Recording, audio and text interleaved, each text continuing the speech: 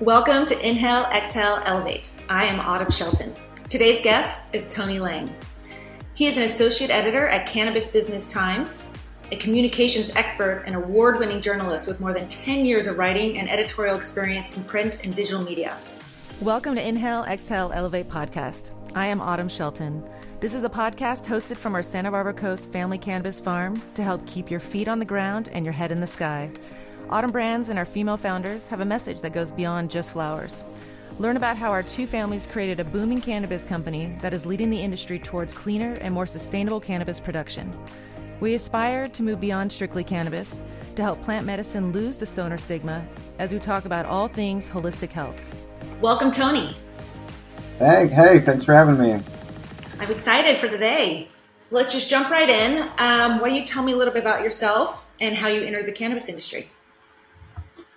Yeah, so it's kind of a multifaceted answer for me. Well, first of all, so I did spend 10 years before joining Cannabis Business Times writing on non-cannabis stuff for a local newspaper over in Northeast Ohio here.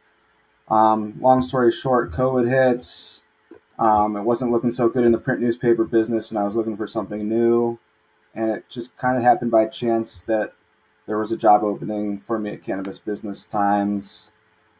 So really got into the industry at the beginning of 2021 when I started with Cannabis Business Times. The other part of the answer here is basically on my family history. So I was brought up, born in the 80s, raised in the 90s type of kid. And my dad was always about, hey, you're 18, you should be able to drink alcohol and smoke cannabis, basically.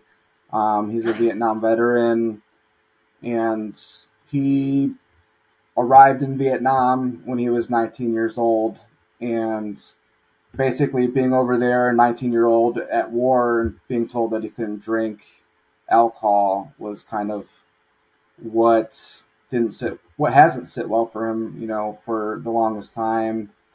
And after he got done serving in Vietnam, he actually got busted with cannabis 3.5 years into his 4-year service. On his aircraft carrier, and he got a discharge that was other than honorable because of this cannabis. So my dad basically fought in Vietnam when he was 19 years old. Just 3.5 years. He was 6 months from being discharged honorably, and this was during the Nixon presidency, so it wasn't a good time to be found with cannabis, basically. Fortunately for my dad, is years later in the late 1970s when Jimmy Carter was president, he actually wrote Jimmy Carter about the cannabis possession charge on the aircraft carrier, and he finally got his honorable discharge. So that's incredible. Yeah. I love that. So he's been a longtime advocate of legalization. And Jimmy Carter, I'm sure.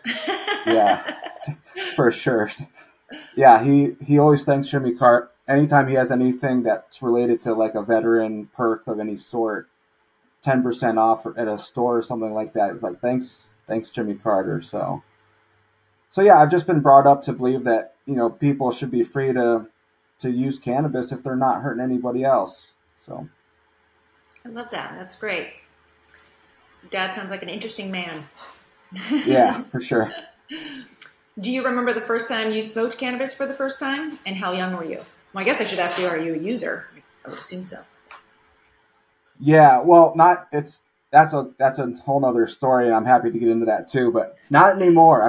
But I did. So I do remember my first time. I was a freshman in college in 2005, and basically I was visiting other friends at their college, and we were driving to a party, and we wanted to, we smoked up before the party, and it was my first time ever being high, and everyone was getting out of the car to go into the house party, and I said, I'm good.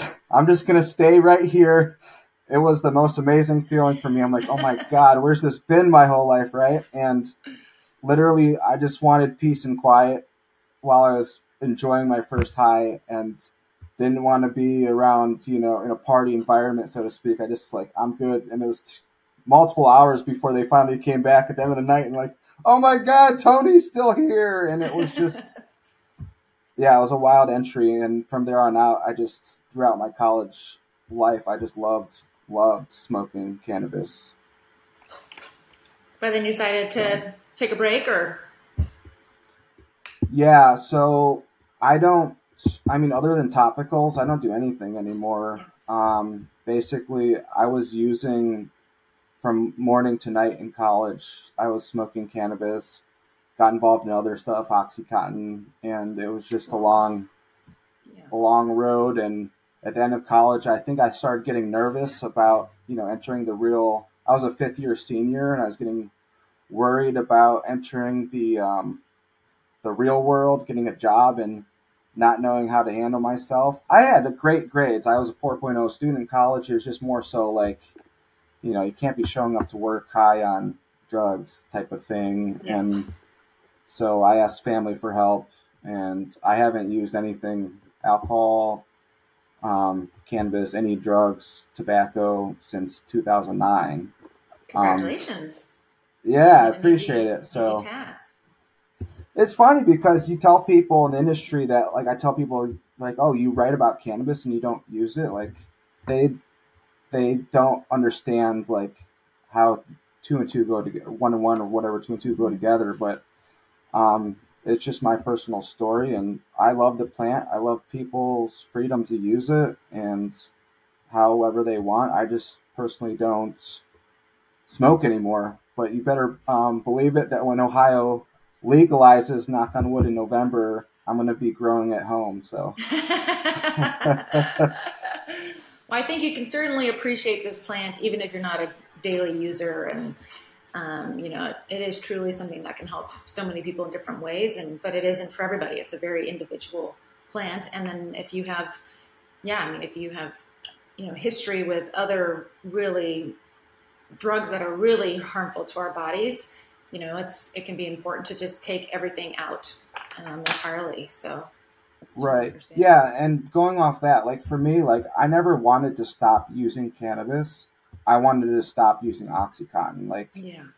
And for me, there wasn't that choice, and it's like, it was the all or nothing for me. And it's always been that way with everything I do, I feel like. So,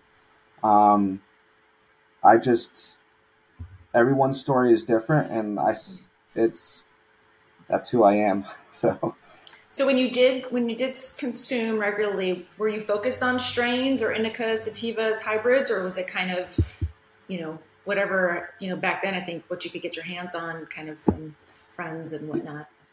Yeah, it was definitely the latter. So yeah, this was 2005 to about 2010, well, end of 2009, I should say. And it was more so like, you want the $50 bag or the $20 bag. And it's like, whatever's in the $50 bag was what I wanted. And I think I'd assume if, I was still smoking today, I'd be like an all of the above type smoker where, I'd be basing it on the time of the day. I want this in the morning, this at lunch, this at night type of thing. But yeah. It's very much the latter of, what's good and what's going to get me feeling good at that time. So, and flower was like basically all there was, right? We didn't have so many choices like we do now. Yeah. Yeah, I think, for me too, even back then, I preferred smoking during the day versus smoking something at night. But I didn't know, what that was, a sativa or indica. I wasn't looking for it. And today, now I know I just want a sativa. I do not want an indica. The indicas just make me grumpy. But I guess I kind of already knew back then, kind of learning what works and what doesn't work. And like I said, everyone is so different and what feels good to them and what doesn't. So. Right, for sure. And I feel like sativa is a good starting point for people too. You need like something to compare. Like you don't just walk in and start using cannabis and decide like I'm a hybrids person. You need to have a baseline to compare what you like and what you don't like, right? So yeah. So being in the cannabis industry, what excites you the most? Definitely for me personally, it's like the legalization and the policy and reform.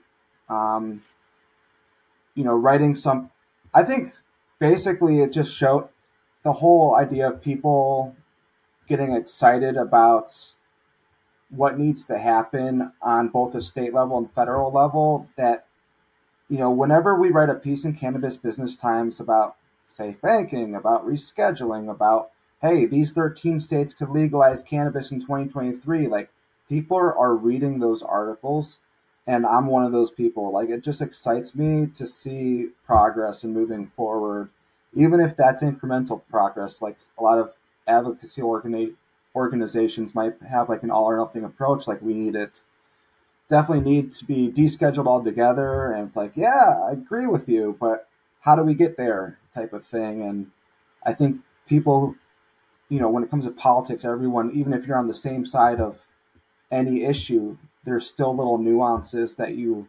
differ on. And it's just so exciting it gets people riled up, and that's what gets me riled up too. So definitely the safe banking and the the HHS recommendation to the DEA and what's going to happen Huge. there. Ohio could be the next state to legalize adult use. I think that's one of the coolest part about this industry right now, because we're writing history, and every year we're developing new policy and trying to figure out how to really dial it in. So it is really exciting to be part of it. And I never thought, I was terrible at like political science in school. It was nothing I ever was interested in, and but I got really involved once I started this company, and through the process, and now being on the board of CCIA, it's fascinating. You should come be a member. You would love it. Right? Maybe I will. Yeah, it's funny because like going back to my old man, like my dad was so political about everything and like so extreme in his political beliefs all the time. And I actually out of college, I worked one of my first jobs out of college. I actually worked on Capitol Hill for a congressman on the other side of the aisle that I agreed with. Because at the time when I got out of college, that party had it was like a shift in the majority rule in the U.S. House. And all the job openings were for that party. And so I was like, Dad, I want to work on Capitol Hill, but it's all for, people on the other side of the aisle. And he's like, this is a good opportunity for you to check your beliefs at the door and realize that like you don't work for you. You're going to work, if you're working for someone else, you got to be able to represent that company, that person. And I was able to do that for a year. And it was an awesome experience just to learn to set my own personal, you can have your own personal beliefs, but you got to know when and how to set those aside in certain situations, right? I love that. That's so hard for, I think, most people that are just so, if they really believe in something, to be able to do that. So that's an incredible opportunity you gave yourself, and says a lot about your ethos for sure too. Right. And one other thing that really excites me aside from the politics is, these features about how cannabis has changed someone's life. I mean, it's just to hear these heartfelt stories. For instance, back in it's either the end of 2021 or the beginning of 2022, I wrote this feature about this Mississippi boy, the 17-year-old. I interviewed his mom, and he basically he began experiencing seizures and severe joint pain, chronic nausea, vomiting, and all these symptoms basically that a 17-year-old should never have to go through. And this poor kid, like, he lost 40 pounds, and his mom was telling me she thought her son was dying. He couldn't get out of bed. He ended up being diagnosed with Lyme disease. He was put on 17 pharmaceuticals and nothing worked. And all of a sudden she took him to Colorado, got a medical cannabis, and she got her son back. It was like it made me cry writing this story because cannabis saved this kid's, like, this mother's son in her eyes. Basically, Mississippi, one of the last medical holdouts, I think their governor signed legislation at the beginning of 2022 finally for medical cannabis after the Supreme Court had overturned the voters' vote on it, I think like a year and a half before that. But it's crazy that this medical value is so like prohibited in certain areas of the country still, where people depend on it to have their baby boys, be able to go and play with their friends and all that stuff. So I just love those types of stories about how cannabis has changed my life, type of thing. They warm my heart every single day, and it's part of the reason why I'm in this industry, because there's nothing like it. When you get an email or hear these stories of people, being able to live again, or these videos of people with the nerve disease or something, it's pretty mind blowing. And as we see every single state start to come on board, even medically, it's a huge opportunity, like you said, for families alone that no longer would have to go and change states from where they live. And that's why it's so important for every state to get on board with cannabis as well. Right.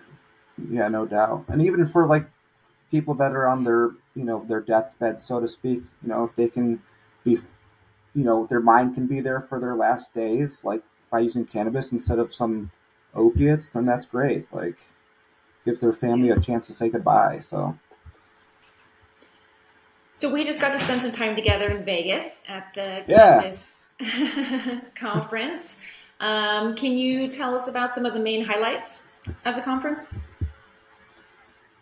Yeah, so I think, one of the main highlights for me was the fact that we were able to actually have a conference this year and provide value to the people who attended the show. And that was through having, in my opinion, the best experts in the industry, such as yourself, on our various educational panels. As far as like trends would go for what kind of developed over the course of those 3 days at our conference, I think 3 things stood out. And I don't know if we want to go too in depth with all 3, but I think, one of the big things that stood out to me anyways, was just that more so than ever, a lot of the panelists and a lot of the questions towards the panelists were towards paying attention to costs and margins, and how that's becoming increasingly critical in the cannabis industry. Yeah. So I think the big question is how to cut costs without sacrificing quality, which you actually ended up speaking on in our panel discussion, surviving the market crash. So that was one big one. I don't know if you have anything to add there, if you think that's a true statement in terms of absolutely people. Yeah, I mean that was a perfect way to end the conference too, just kind of helping those in the audience to really understand what it takes to survive this market crash, because we are seeing so many farms and so many brands disappear left and right now. And and what we've seen definitely is a lot of people trying to build a shiny object from the beginning, or not really preparing a long-term business plan. Some people came in 2020 when it was hot and they spent a bunch of money that maybe they shouldn't have. And then others came in and into 2021, 2022, thinking they could take advantage of the low prices in the marketplace, not really building a sustainable, business there either. So, right. But yeah, overall, go ahead. No, you go ahead. I was just say overall, the conference, I thought was great. It had a lot of different types of speakers, and touched on federal legalization as well, and different aspects that are really important. So I think these conferences can be really, really great for those already in the industry, but also new people trying to come in and learn. And that's what's key. Anyone who's new and coming in, it's so important to do your research and really learn from others that have been doing this for a long time. For sure. I think people, right. And to go off that point, I think people think that all the new people coming into the industries are like in states that have recently legalized. We had a bunch of people saying, I'm hoping to open up in California or in Colorado. And, some of our panels were like Lex, he was like, you want to open up in California right now? Like, hold up.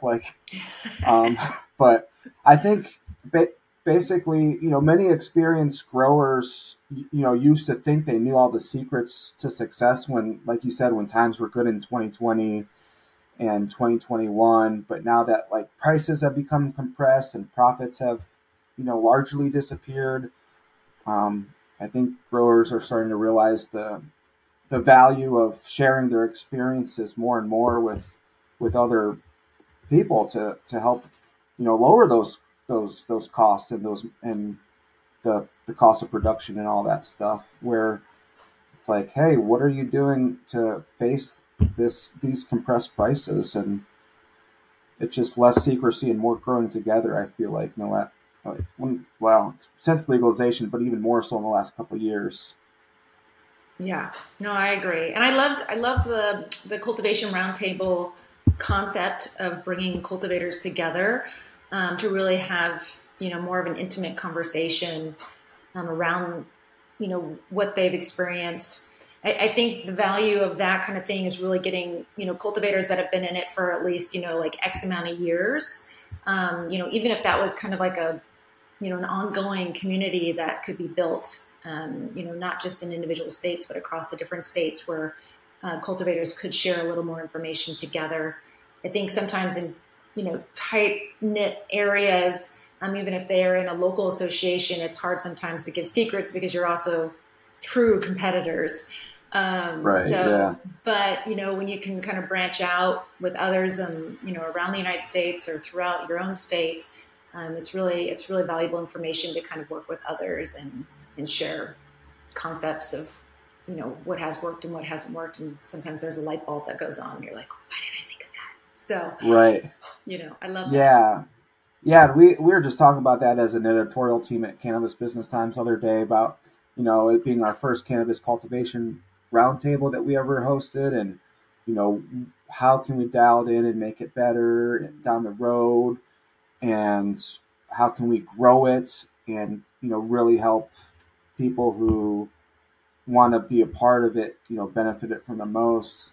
I think one of the big things because I actually stopped over I was running one of our other workshops during the day, but I stopped over and listened to Josh Mailman from Juicy talk a little bit, I think, about pest and disease control.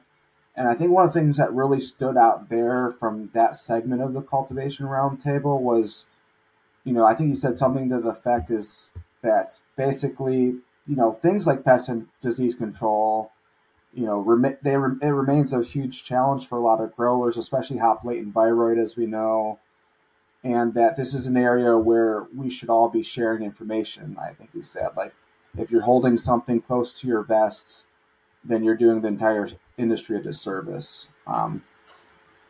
So, just statements like that to help collaborate rather than compete, I think, is really valuable. Well, we're 100% pesticide free, so we don't spray anything. And it definitely took us a while to dial that in. But, for us, we learned that by building a perfect ecosystem and then really, finding the right recipe of bugs to combat what our natural native ladybugs that come in on their own, don't do, has been really key. So I think there's the growers that continue to have an IPM program. While sometimes it can save some plants, it also is more detrimental because you're constantly killing the good bugs that you bring in with the pesticides. And it's hard to really stay on top of it and create create a regular ecosystem that will continue just to kind of work on itself. So I'm still a proponent of, hoping that everyone goes pesticide free because it's better for everyone, better for the consumer. And we are still strong believers that it's better for the long run in your greenhouses. Yeah, I think consumers, would agree too. So, and aside from that, the whole idea of releasing good bugs to eat the bad bugs. When I first read an article about that, it was just so mind blowing. I'm like, what? You want to put all these bugs in your cannabis crops to eat these other bugs? I didn't know practice like that even existed. So there's just so many, I don't know, so much science that goes into what people traditionally have called weed because it's supposed to grow so easily, right? Mm-hmm. And it doesn't. No. It definitely needs a lot of TLC, that's for sure. It'll grow out there. It just doesn't grow well out there. And that's part of it. Like putting good bugs in and then spraying pesticides on top of the good bugs just kills the bug, and it does stay in the flower or in the plant. Whereas if you use just natural bugs to eat the bad bugs, they actually will throw the bad bug off the plant, and then it's no longer there. Yeah. So there are definitely benefits. Okay, so regarding the cannabis conference, what should we look for to next year and over the next year? Yeah, I mean, so we're already starting to plan for 2024. I think we're just looking forward to just another year focused on bringing the highest level of education that we could possibly bring to the industry, to help plant touching businesses, advance. Such a, this year, what were operators really struggling with? And it was like, in our view, it was compressed prices, and it was, finding, that whole idea of reducing costs in order to, help your margins. And so we geared a lot of our sessions around that, but we also, want to showcase other like the science. We bring in professors and all that. But I think just looking forward, we want to showcase, the existing and emerging technologies that are helping to reduce costs of production and improve operations and crop development in general. So, from businesses launching all the way to that post-harvest, success or process, so to speak. So every year it's better, and that's what I'm going to tell you right now is 2024 is going to be better than 2023. Love it. So I know it can be challenging to kind of cater to both newbies and people that have been in the industry for a long time, and being able to find something that really does, help and encourage both. So it's definitely a hard task. I'm sure you have at hand to develop these incredible conferences. Yeah, no doubt. It's like I think I mentioned earlier. Well, we have participants that come from basically all 50 states, even states that don't have legalization. So it's in several countries who have varying degrees of legalization. So it's definitely trying to have something that fits a myriad of cultivators, from experienced to newbies to maybe sometime in the future. So how can people follow your journey and learn more about the work you're doing in the cannabis industry?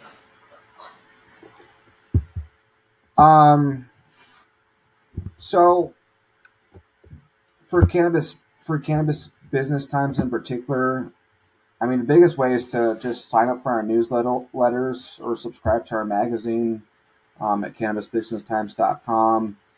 I mean, aside from our website and bringing people some of the daily news coverage or the industry features, one thing that we pride ourselves on in our magazine is having guest columnists that are experts in the industry, writing best practices, tips for your operations.